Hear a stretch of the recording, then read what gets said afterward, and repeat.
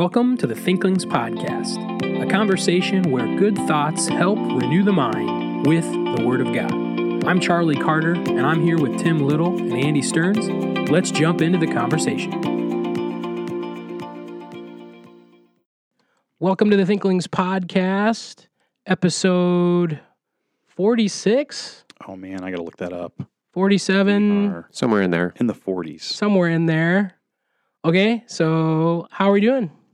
We're doing okay. It's nice out today. It's a nice fall day. Doing a little bit of reading and It's a little bit of September. writing. The weather is nice. It's episode 47, by the way. 47. 47. We're getting ready for the Women's Renew Conference up at Iowa Regular Baptist Camp. Oh yeah, you always bring the entire trailer of the bookstore up to that one. It's a big event. I am a regular attender of the Women's Renew Conference at IRBC. I am there every year. Andy was a speaker last year, though, wasn't he? I was, yeah. That was a fun time. It was Don't good. they normally have women speak at the Oh, my women's retreat? word. Yes, they do, Charlie. Faith Yes. Taylor is speaking this year on the Yes. Proverbs 31 woman. So we've got some So good what I'm getting at resources. is it's a rare occurrence Yes, to yes. have but a they guy speak. but they wanted to talk Bible study, and so I was really excited to. You're saying that women can't talk Bible study? No, they just know that I teach Bible study, and Oh, it okay, was that's- like a that's cool idea. And they, Let's steer wide and clear of what that, in the world? of that niche. What just happened? What is going on right now? Yeah. Okay, so we have some Thinklings business to tend to. Books and business. Let's talk about some books. I'll go ahead and start off. First of all, I want to say we got an email this week from a listener asking about a book on contentment called The Envy of Eve, Finding Contentment in a Covetous World by Melissa Kruger. And I'm working through this contentment series this season. Today we're going to talk about pursuing contentment and the main content of the episode.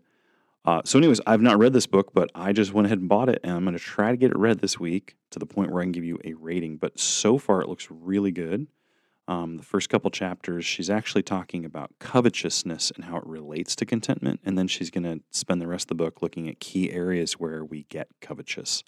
So anyways, I'll give you a heads up on that next week. This week, for my book, I want to talk about a book called The Rare Jewel of Christian Contentment by Jeremiah Burroughs.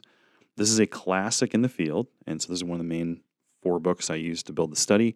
He was a preacher from England, and the book was written in 1648. Now, he did have like a couple of years stint in the Netherlands, but for the most part, he was in England. He is looking at contentment. It's a topical length. It's just a topical treatment of the idea of contentment. And I think he does a couple of things really well. And I would even say I'm starting to get the feel of like Puritans when they write. So, The feel of the Puritans. Well, Wow. so you've read some Puritans. Like, I think we all struggle. have. Yeah, they're struggle. verbose. They use a lot of words. But I think where sometimes some of them shine is application of their ideas. So that's what I've really been helped with in Burroughs' book. There are times where he explains things, and it's so clear, and it's also somewhat memorable, and I would even say beautiful at times, the way he wordsmiths it, that it's good. So I liked it. I would say that this book I mostly used more than I read. I didn't really have a good chance to read straight through. I used it a lot. Many people like this book a lot, and I would agree it's a good book. Eric Raymond's book, Chasing Contentment, which I'll talk about another time, he uses this a lot. There's a blogger named Tim Challies. He has a whole series where he blogs through this book if you want to read along with him. So there's a couple of quotes here that I thought was interesting. First of all, I really like his definition of contentment. We referenced this in the first episode this season, but he says this. He says, Christian contentment is that sweet, inward, quiet, gracious frame of spirit which freely submits to and delights in God's wise and fatherly disposal in every condition. Now, he gives that definition, and then each one of those words, okay, delights in, or inward, quiet, gracious, he explains each one. So while he's talking about quiet, this is what he says. And when it comes to quiet, all is sedate and still there, like inside of you. That you may understand this better, I would add that this quiet, gracious frame of spirit is not opposed to certain things. So he wants to lay out what you could have an inside quiet spirit and not be opposed to certain things. He says, this is one example. He says, to a due sense of affliction, God gives his people leave to be sensible of what they suffer. Christ does not say, do not count as a cross what is a cross. Rather, he says, take up your cross daily.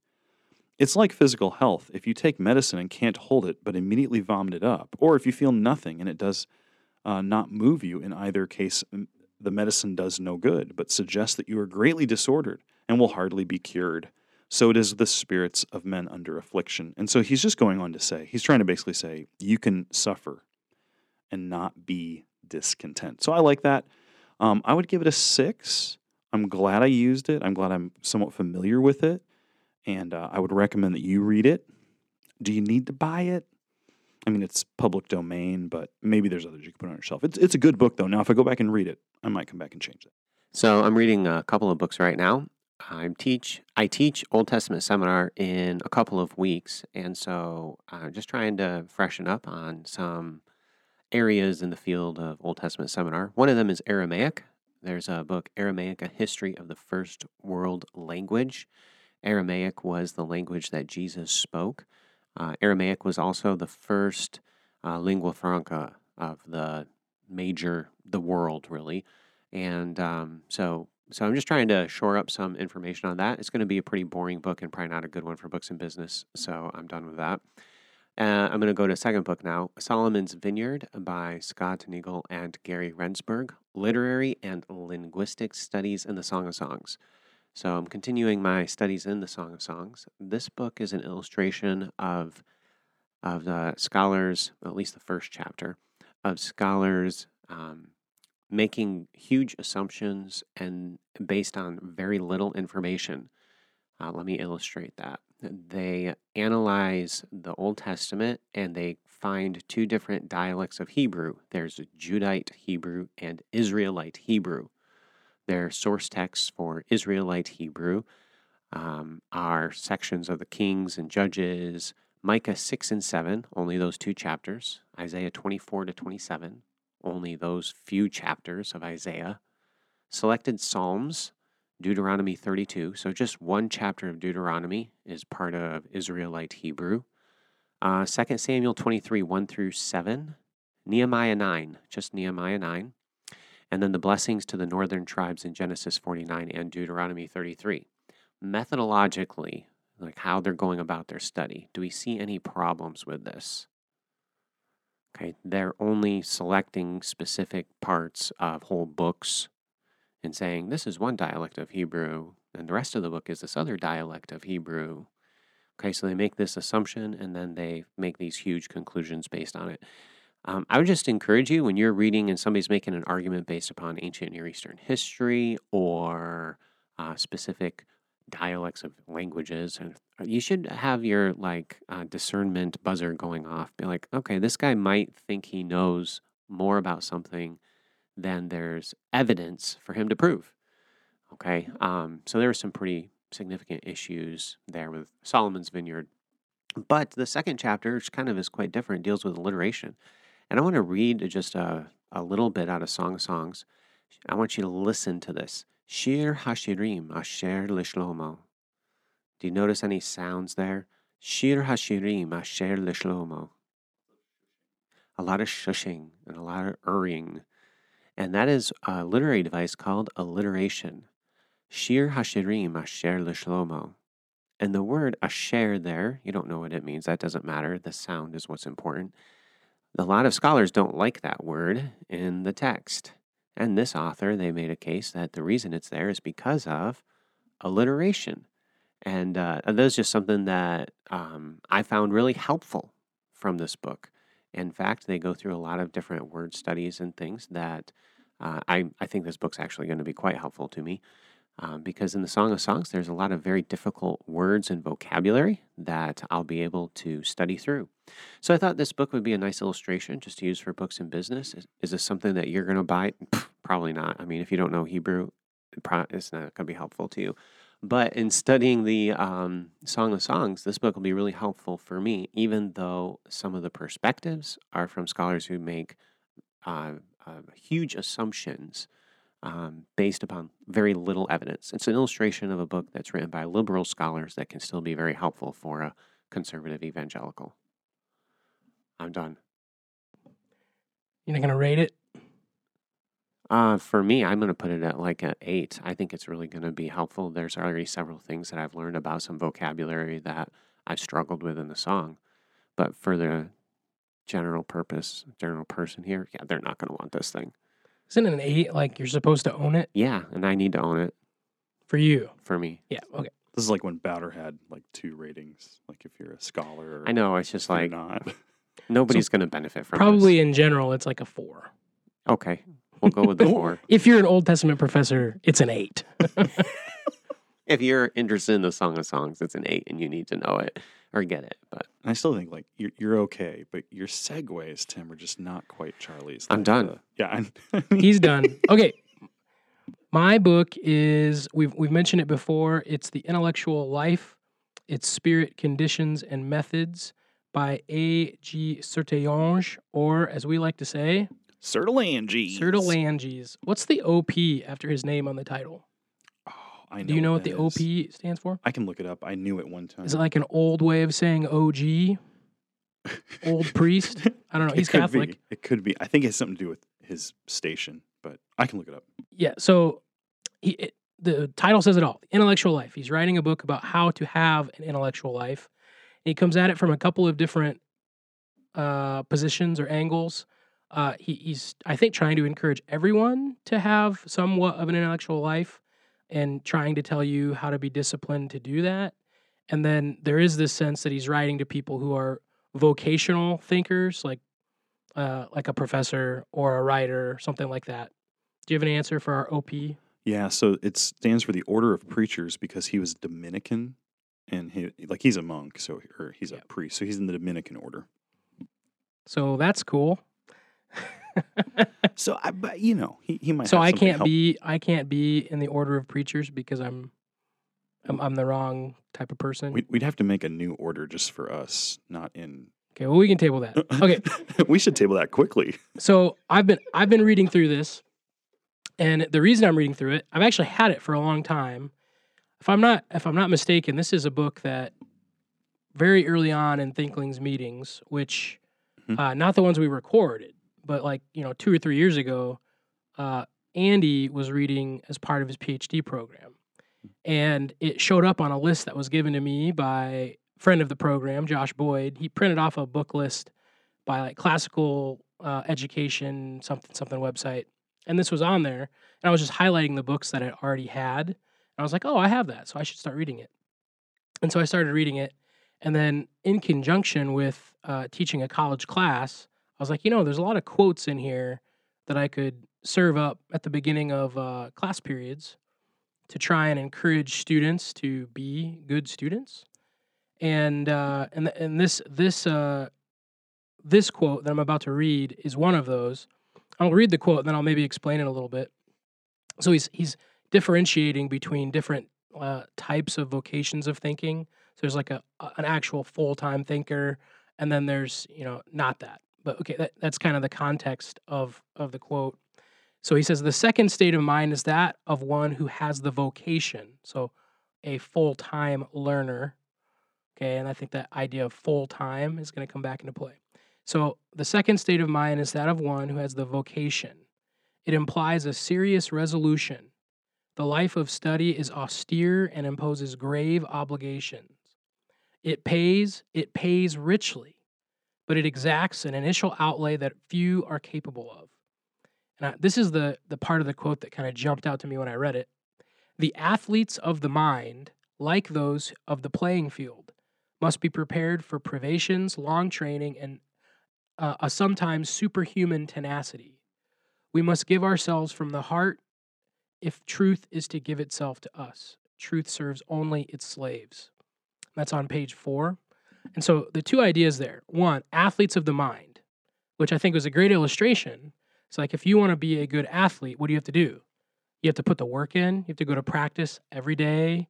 You have to be in shape. You have to study the game. You can't just know nothing about it.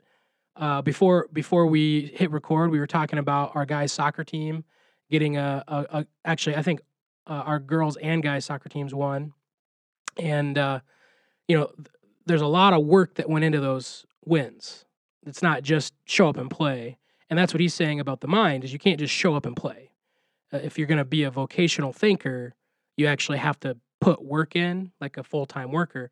And what I said to my students in class was this: do any of you think of yourself as a full-time vocational learner? And I kind of got these looks like, well, no. And I was like, but guess what you're classified as right now? When you fill out your taxes, what are you? A full-time student. You are classified as a full-time student. You get tax deductions because of it. You or your parents, depending on who claims you. And so for this season of life, every college student is a vocational student. They're paying thousands of dollars to be professionally learned and taught. I was like, so why would you do that? Why would you make the financial investment and not put the work in to actually be an athlete of the mind?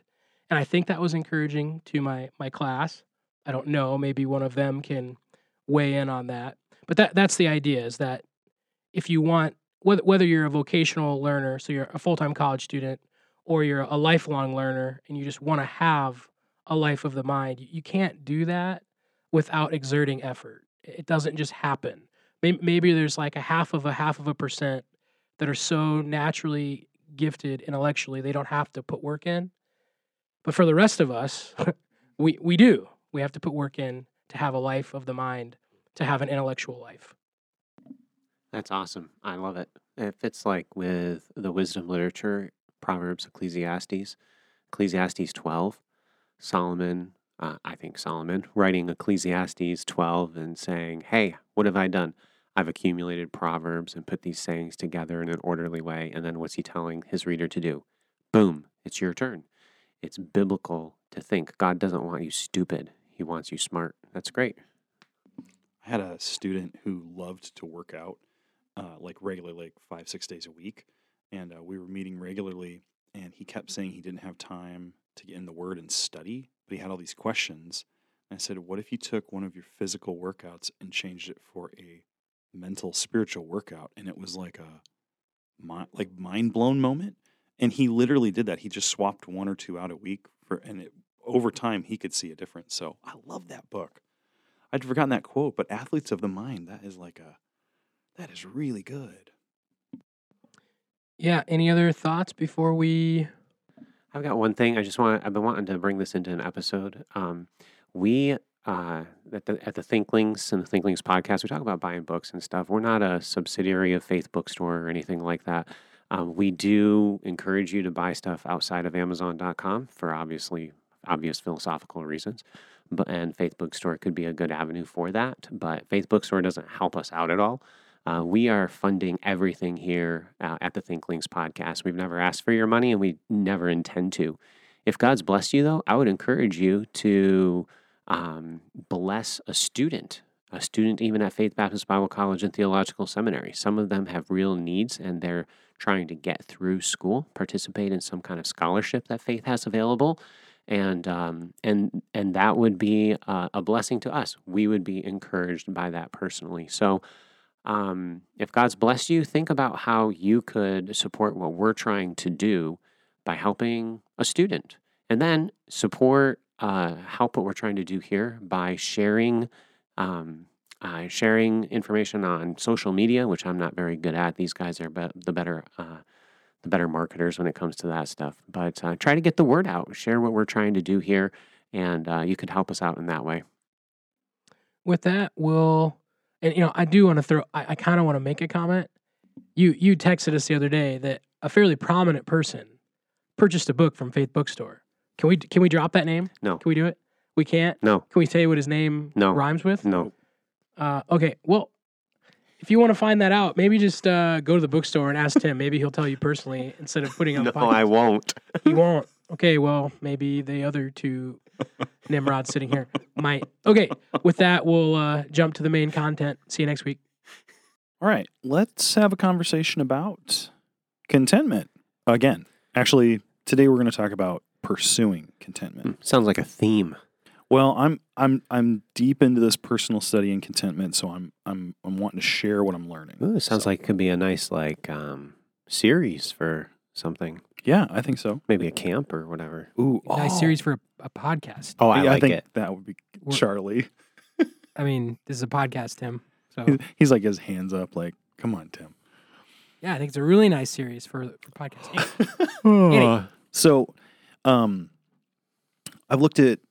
this point, I've looked at 4 different books on contentment, and a lot of them have merits, and they're very good. The one I want to just key in on today is William Barclay's book, The Secret of Contentment. I really like this book, and if I probably have talked about it by now on Books and Business. If I haven't, I'm just telling you now, it's something to go and get. It's a wonderful book. In it, he covers the material really well. Just a quick overview of the book's outline. The first part is on pursuing contentment. He talks about its nature, like what it is, and we talked about that the last time we were together. I gave you some definitions. He talks about the necessity of it, and in the necessity, he's going to give reasons that you need it and you should pursue it. And then he talks about the dangers of discontent. And then the rest of the book, he's talking about how do you obtain contentment, and we'll talk about that at a later time too. But for this one, what I want to do is I want to go to the chapter on the necessity of contentment, and he gives 7 reasons that the Christian today ought to pursue godly contentment.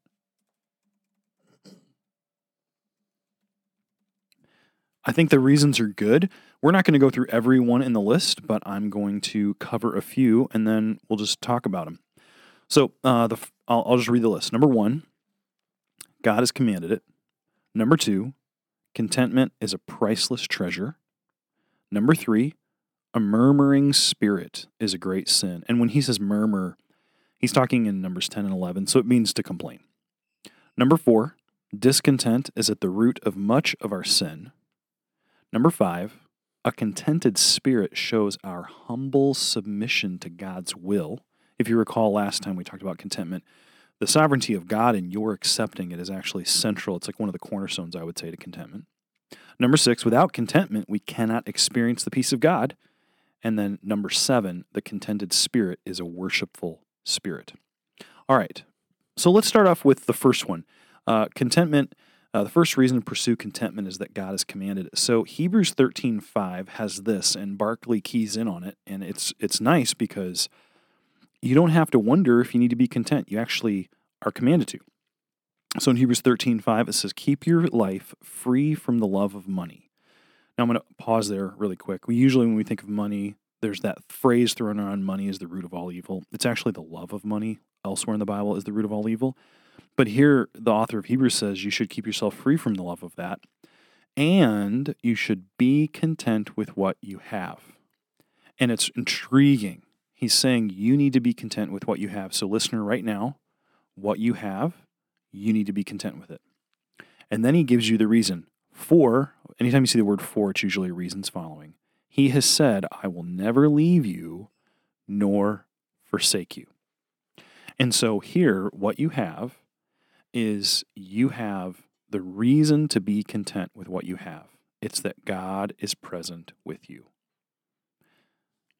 So that was helpful. Sometimes we think of contentment as something we need to work on, but this is actually a command in Scripture. All right, I think contentment is a priceless treasure. His section there is great. We're just going to move on, though. I want to talk about murmuring. A murmuring spirit is a great sin. That's a reason you should follow this. He says that we underestimate the gravity of the sin of complaining. And so what Barclay does is he walks us through Numbers 10 and Numbers 11. Now, Numbers 10 and number 11 is where the people are complaining to God about food. And at one point, they have manna, but they're sick of it, and they want quail. And so they complain to God, and then they complain at one point saying, oh, that we were in Egypt when we had leeks and onions. And what's intriguing to me is that in Egypt, it was really, really bad. And so Barclay, as he walks through that, he says that basically the issue he's talking about is discontent, and he gives 3 aspects to it. The first aspect, he says, is that discontent involves forgetting God's presence. When you complain, you're showing that you don't think God is aware or present in some way in the situation you're in. Otherwise, he wouldn't let it happen. And really what that's doing is you're flatly denying that God is good and sovereign. A lot of times when we complain, we don't think of it as being against God. but it actually is. Because if God's really sovereign and in control of everything, then I'm not complaining about the situation as much as I'm complaining about God not fixing it or doing something wrong. Now, it's our sinful hearts, I think, mask that. So every time we complain, we don't think like that. But he's saying that's what Numbers 10 and 11 is actually showing us. The second aspect of discontent is that it involves exaggerating the past. This hit me good. The Israelites were really hungry in the desert, and yet what did they keep remembering? They kept remembering Egypt fondly because of the free food. But, slavery was pretty bad too, so, I don't know. But here he's saying we have a tendency to do that when we're discontent. Discontent actually changes our perception of the past. It alters our previous reality. So when you're discontent, you're going to look back at things that were really bad or frustrating, and you're thinking, oh, that was so great. Why? Because you're looking at the one thing your heart is lusting after that you had, and you don't have it now. That hit me right between the eyes, because I look back at all previous situations in life, whatever they are. I remember when I had been at this one job and I left and I went to another one, and I was at this new job, and there were some problems, and I was looking back saying, man, that was nice because I just whatever. And my wife lovingly said, yeah, but don't you remember how frustrated you were at the end? Like every day you came home, Andy, you were really frustrated because of how it was going. And she was right, and I had forgotten all that. Why? Because I was discontent with my current job, and I just wanted whatever it was that I was, relief or respect or happiness or whatever my heart was lusting after. So it's intriguing.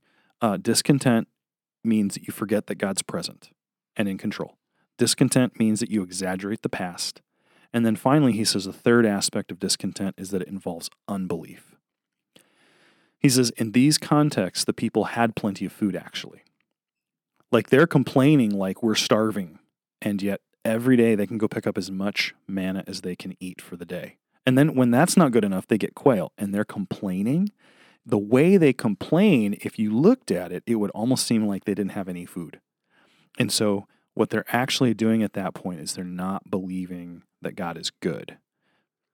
So just so you know, in Deuteronomy chapter 8, it does say that God actually starved them. Oh, that's right. So I don't know how much I would say that they really had I wouldn't say they probably had plenty of food. They had enough food. Okay. But again, the purpose of them being starved was to reveal their hearts. Yeah. Mm-hmm. And that they were discontent. Exactly. Well, and you've walked us through that before, and that's been very helpful for me, because when I go through situations, it's helped me to think just that thought. God's allowing me right now to be in a situation of want so that I will see my heart. Right. And it's a heart of unbelief. So that's exactly right. The point is exactly correct. They didn't believe that God was sovereign and good, because if he was sovereign and good, he'd give us more, or he'd give us quail or whatever else. So, yeah, it's a good point. The barely enough food, plenty comment, that's mine. I mean, let's not attribute that to Barclay until I go back and confirm. Maybe I misread that. Yeah, he has a quote, though, that's really good. He says this. Barclay says, when we grumble, we don't, and grumble means complain. He goes through the whole, what the word complain means, and murmuring, and it sounds like grumbling. It's really a neat little word thing.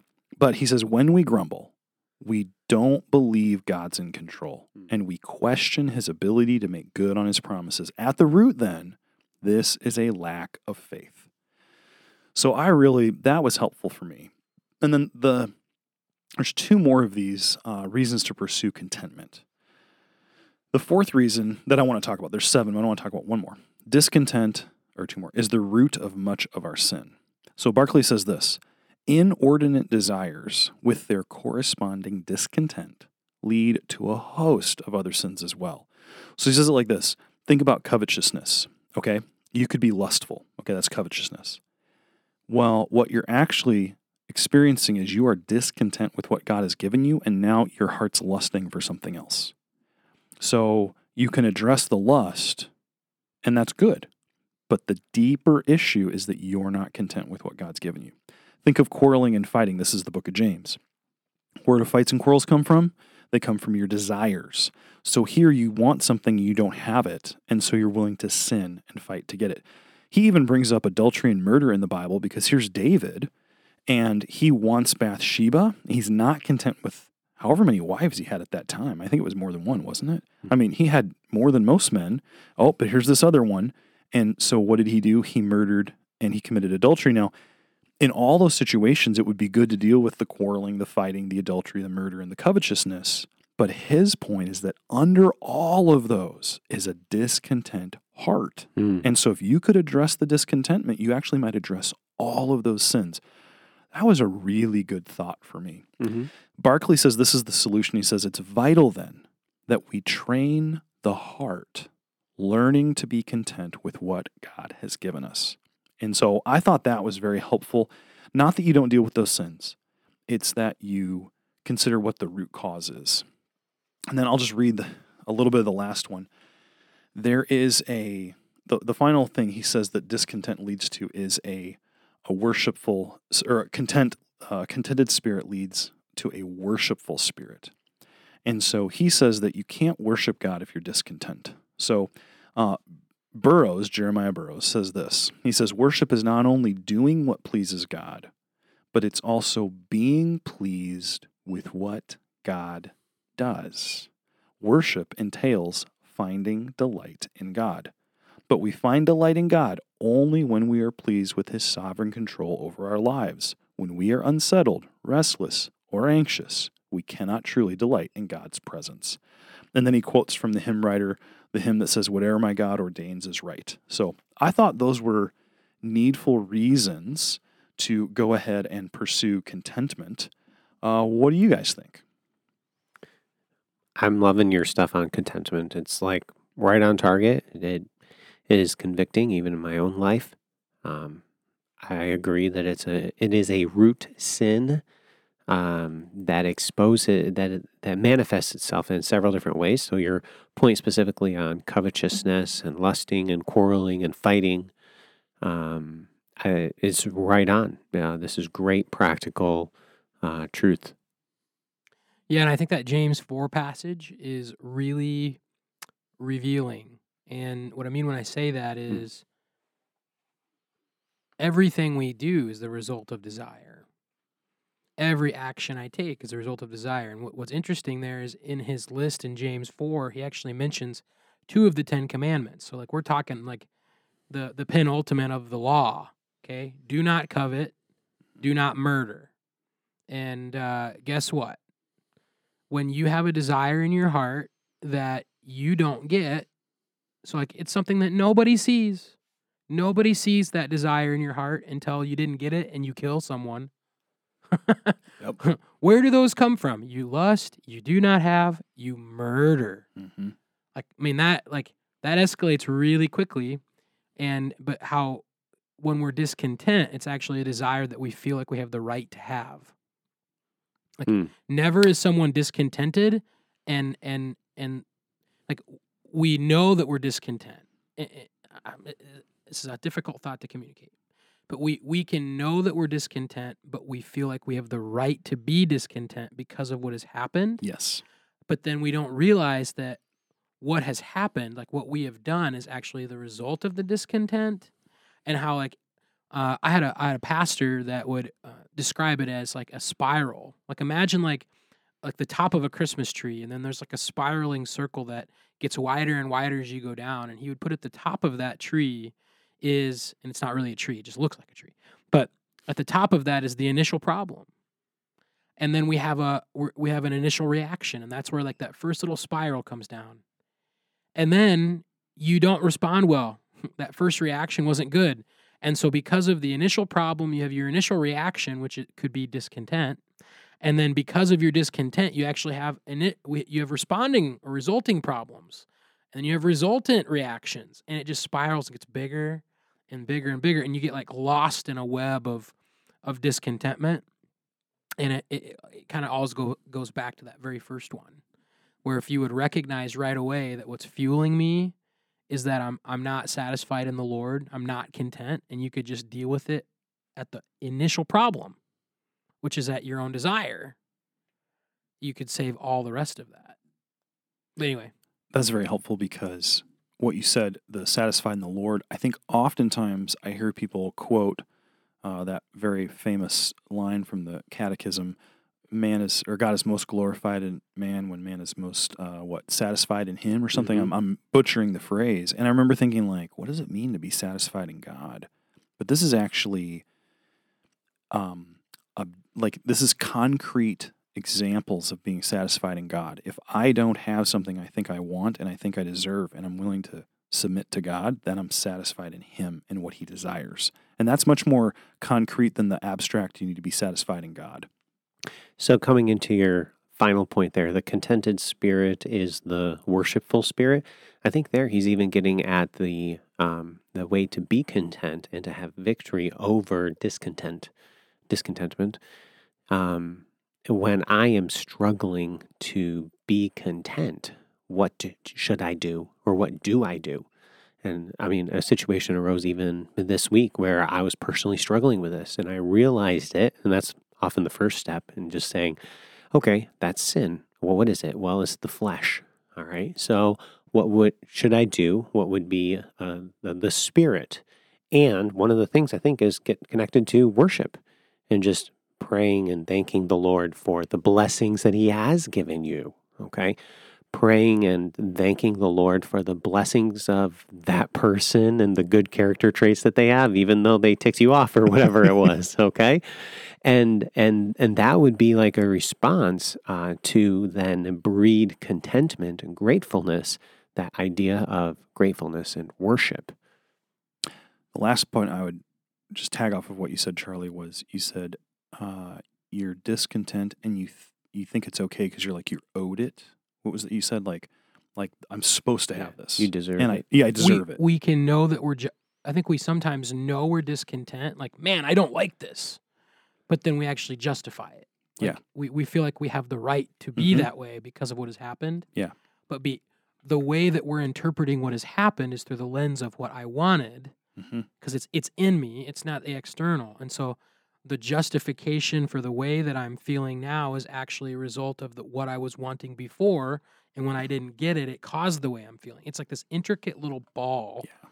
But to simplify it, it's in you. Yes. That's it's what not I wanted. External. It's in you that's causing it. So, and then that was in the last episode where we covered this. I thought one of the most helpful things was that the contentment is sourced in you, not out of you. So changing your externals won't do anything for contentment. Even if it does make you content, watch out, because when those externals go away, you're not really content. But what I really appreciate is that sometimes when you don't get what you want and you're a little ticked at God, and you pick up on that, it's because of what you said. You think you deserve that, or you're owed that, or it would be right for you to have that, and you don't have it. And I think you'd actually, if you were really honest, you'd say, I'm being wronged by God.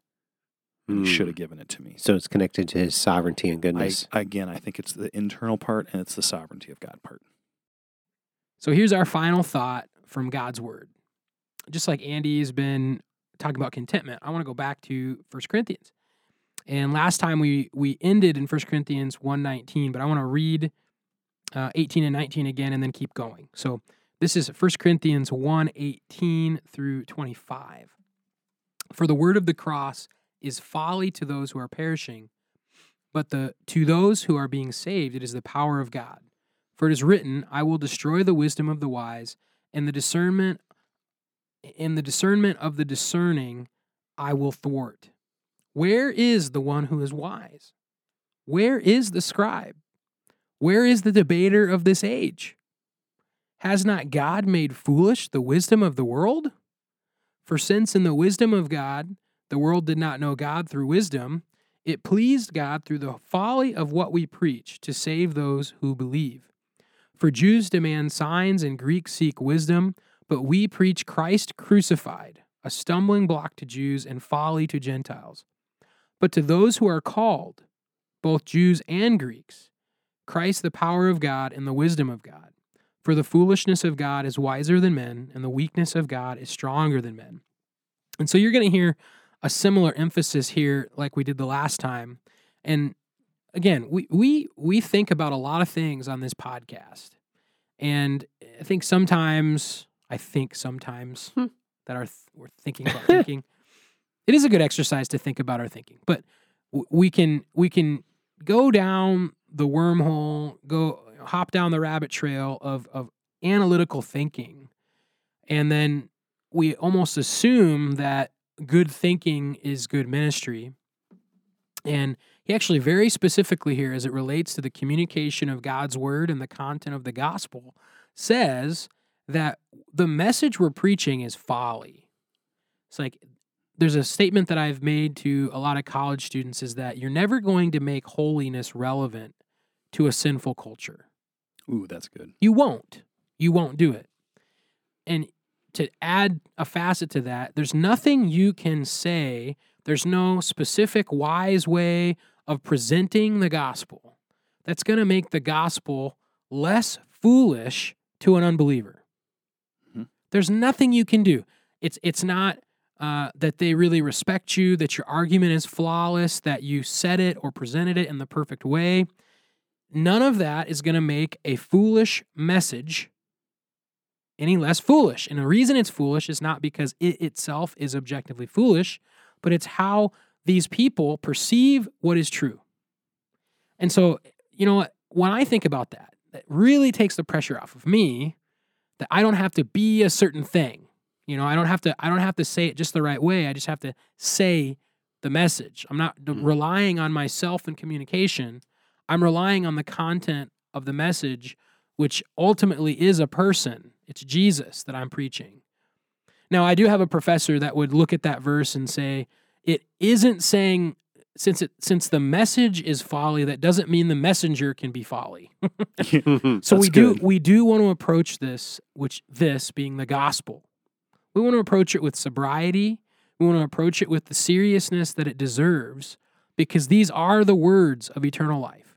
But remember, it's the message that's important. And our lives should be a testimony to the fact that Jesus has died for us and he rose again for us. And it's through him alone that we have life. And when we think about the way we present that and the way that we sometimes think our cleverness is what wins people, just remember, it's not. The real wisdom here is in Christ crucified, and that is what saves us. Thank you for listening to this episode of the Thinklings Podcast. We would love to hear from you. If you have any feedback, suggestions, or potential topics that you'd like us to discuss, you can contact us through our email, thinklingspodcast@gmail.com. Remember, don't let this conversation end with this podcast. Read good books, talk about them with your friends, and always continue to cultivate your mind. See you next time on the Thinklings Podcast.